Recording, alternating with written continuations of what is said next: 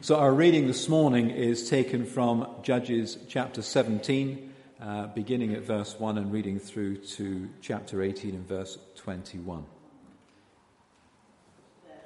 Now a man named Micah from the hill country of Ephraim said to his mother, "The 1,100 shekels of silver that were taken from you and about which I heard you utter a curse, I have that silver with me. I took it." Then his mother said, "The Lord bless you, my son." When he returned the 1,100 shekels of silver to his mother, she said, "I solemnly consecrate my silver to the Lord for my son to make a carved image and a cast idol. I will give it back to you." So he returned the silver to his mother, and she took 200 shekels of silver and gave them to a silversmith, who made them into the image and the idol, and they were put in Micah's house. Now this man Micah had a shrine, and he made an ephod and some idols, and installed one of his sons as his priest. In those days Israel had no king. Everyone did as he saw fit. A young Levite from Bethlehem in Judah, who had been living with the clan of Judah, left that town in search of some other place to stay. On his way he came to Micah's house in the hill country of Ephraim. Micah asked him, "Where are you from?" "I'm a Levite from Bethlehem in Judah," he said, "and I'm looking for a place to stay." Then Micah said to him, "Live with me and be my father and priest, and I'll give you 10 shekels of silver a year, your clothes and your food." So the Levite agreed to live with him, and the young man was to him like one of his sons. Then Micah installed the Levite, and the young man became his priest and lived in his house. And Micah said, "Now I know that the Lord will be good to me, since this Levite has become my priest." In those days Israel had no king, and in those days the tribe of the Danites was seeking a place of their own where they might settle, because they had not yet come into an inheritance among the tribes of Israel. So the Danites sent 5 warriors from Zorah and Eshtaol to spy out the land and explore it. These men represented all their clans, and they told them, "Go, explore the land." The men entered the hill country of Ephraim and came to the house of Micah, where they spent the night. When they were near Micah's house, they recognized the voice of the young Levite. So they turned in there and asked him, "Who brought you here? What are you doing in this place? Why are you here?"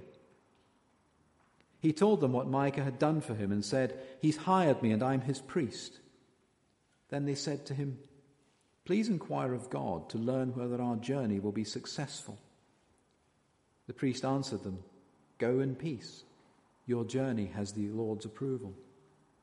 So the 5 men left and came to Laish, where they saw the people were living in safety, like the Sidonians, unsuspecting and secure. And since their land lacked nothing, they were prosperous. Also, they lived a long way from the Sidonians and had no relationship with anyone else. When they returned to Zorah and Eshtaol, their brothers asked them, "How did you find things?" They answered, "Come on, let's attack them. We have seen that the land is very good. Aren't you going to do something? Don't hesitate to go there and take it over. When you get there, you will find an unsuspecting people and a spacious land that God has put into your hands, a land that lacks nothing whatever." Then 600 men from the clan of the Danites, armed for battle, set out from Zorah and Eshtaol. On their way, they set up camp near Kiriath-Jearim in Judah. That is why the place west of Kiriath-Jearim is called Manahadan to this day. From there, they went on to the hill country of Ephraim and came to Micah's house. Then the 5 men who spied out the land of Laish said to their brothers, "Do you know that one of these houses has an ephod, other household gods, a carved image and a cast idol? Now you know what to do." So they turned in there and went to the house of the young Levite at Micah's place and greeted him. The 600 Danites armed for battle stood at the entrance to the gate. The 5 men who had spied out the land went inside and took the carved image, the ephod and other household goods and the cast idol, while the priest and the 600 armed men stood at the entrance to the gate. When these men went into Micah's house and took the carved image, the ephod and the other household gods and the cast idol, the priest said to them, "What are you doing?" They answered him, "Be quiet. Don't say a word. Come with us and be our father and priest. Isn't it better you serve a tribe and clan in Israel as a priest, rather than just one man's household?" Then the priest was glad. He took the ephod, the other household gods, and the carved image, and went along with the people, putting their little children, their livestock, and their possessions in front of them. They turned away and left. And Tim will be exploring this in a little more detail in just a few moments. But in the meantime, Carol is going to come and bring our prayers for the wider world. Thank you, Carol. Any Churches fans here? Perhaps they're all at Soul Survivor, I don't know. Yeah, okay. Churches, a band. That was a track from their album Love is Dead, entitled Miracles. It also has tracks Heaven, Hell, God's Plan, really religious language. Band name like Churches, they are emphatic, they are not remotely religious. Yet it's bizarre that the name of the band, the tracks that they use, it's all this kind of religious language that they're picking up and using to express their art. And they're not alone in that. Lady Gaga does it, Beyonce does that, Bruno Mars does it. It's like all these artists have found religious stuff lying around. We can pick that up and use that to express what we think and what we feel. And that's something like what's going on in this story of Micah and his mum. Because they use all the religious language, but they don't really understand it, and they don't really mean what they say. I mean, Micah behaves like a young teenager, nicking money out of his mother's drawer, a substantial sum of money. Overhears his mum pronouncing a curse on the money, thinks, "I'd better give it back." So he gives it back to her. "The Lord bless you, my son," she says. And then she's got a problem because she's got all this money. She's put a curse on and she doesn't want it either. So what's she going to do with it? "I'm going to dedicate it to the Lord," she says. "I'm going to give it to my son so that he can make an idol out of it."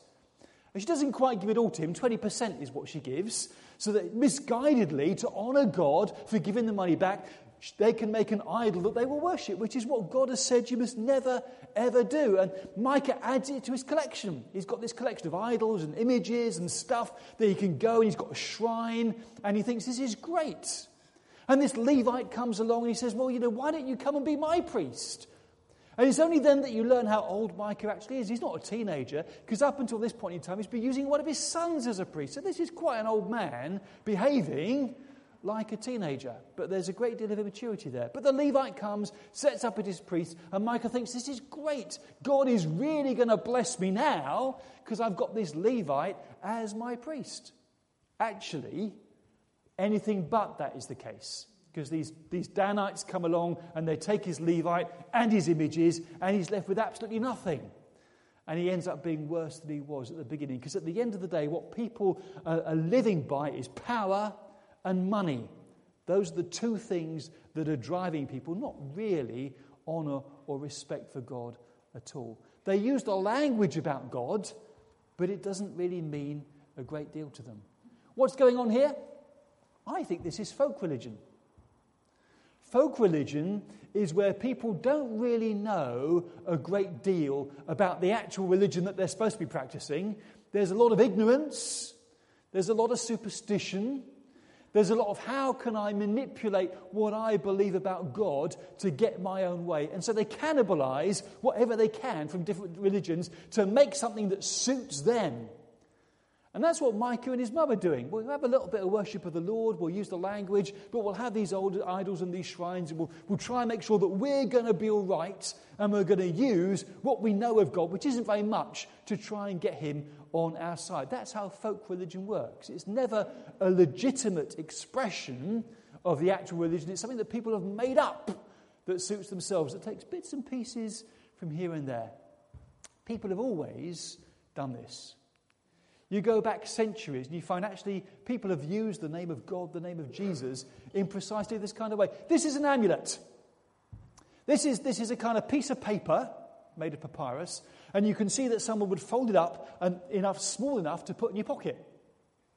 And it's got writing on it, and the writing is from Matthew's Gospel chapter 4, which is all about Jesus casting out demons and healing people. If you look on the left-hand side, you see there's a kind of shape of a cross there. And in the middle, there's a picture which we presume is the picture of the person who it belongs to. And they use it as a kind of good luck charm. Going to fold this up, put it in my pocket, carry it around with me, and it'll keep me safe. It means that God's going to bless me. It means that things are going to be all right. I'm going to be okay. And this is folk religion. It's got nothing actually to do with genuine faith in Christ or commitment to Christ. It is using bits and pieces of religion as good luck charms. And the church didn't have much time for this kind of thing. A guy called Athanasius said, "Amulets, sorceries are useless in securing help. If someone consulted these, let him know this distinctly, that he's made himself, instead of a believer, an unbeliever, instead of a Christian, a pagan, instead of an intelligent person, an unintelligent one, instead of a rational person, an irrational one."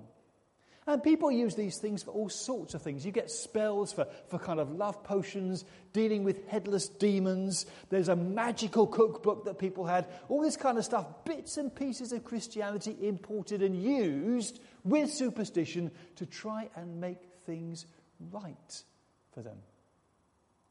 You get a little bit of that today, I think. You have many people wearing crosses, for example. I think, does that mean you're a Christian? Don't think so, somehow, because I can't see any other evidence of kind of believing in Christ apart from the fact that they're wearing a cross. But lots of people wear a cross as a kind of fashion accessory. Whereas churches kind of use religious language to express themselves, people use a cross as a kind of bit of religious jewellery.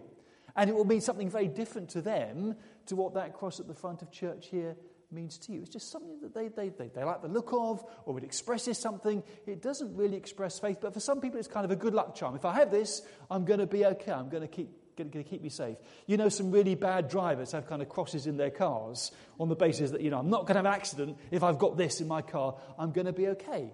And it's a little bit of religion, a little bit of superstition, a little bit of fear, a little bit of trying to get God on your side. People sometimes use Bibles. I wonder whether people use Bibles in that kind of way. The Bible is the best-selling book. Year after year after year, the Bible outsells every other book in the world. But a significant proportion of the Bibles that are sold are ones like these.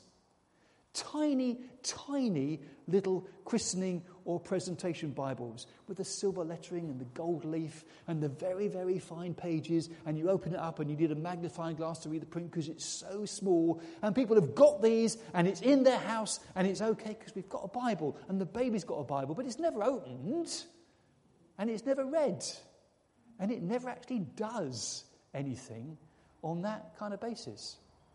Years ago, I did a survey for the Bible Society. How many people had a Bible in their house? A surprising number of people said, "Oh, yes, I've got one somewhere. Do you ever read it?" "Oh, no."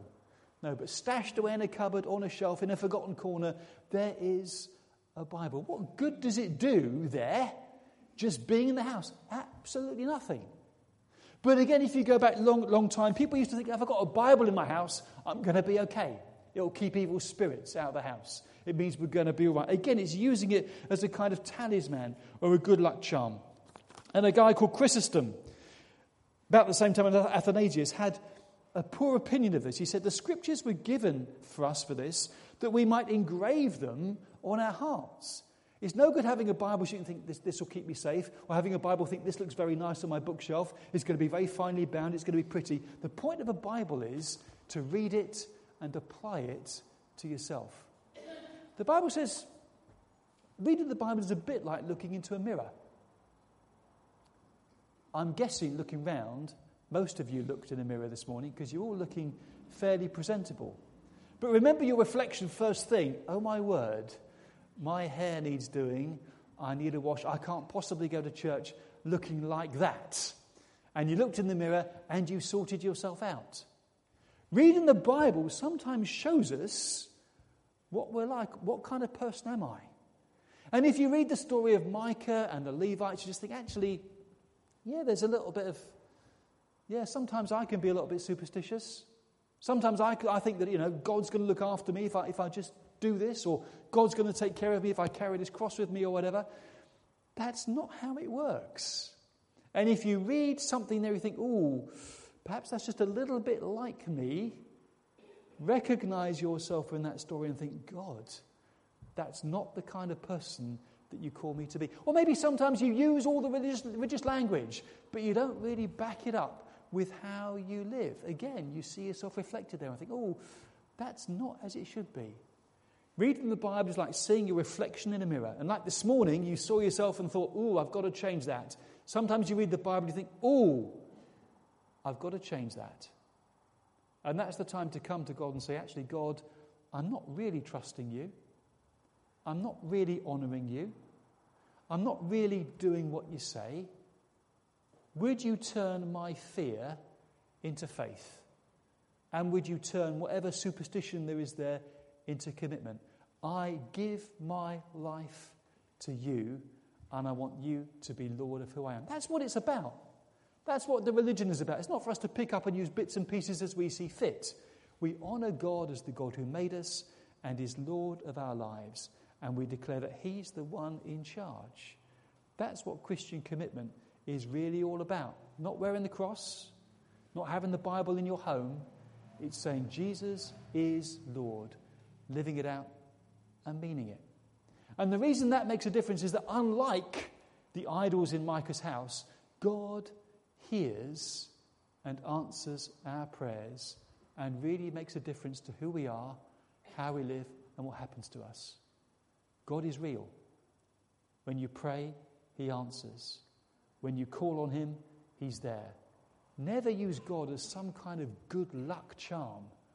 Recognize that your life is in his hands and he calls you to honour him, however old or young you might be. So let's close by singing, when I call on your name, you answer.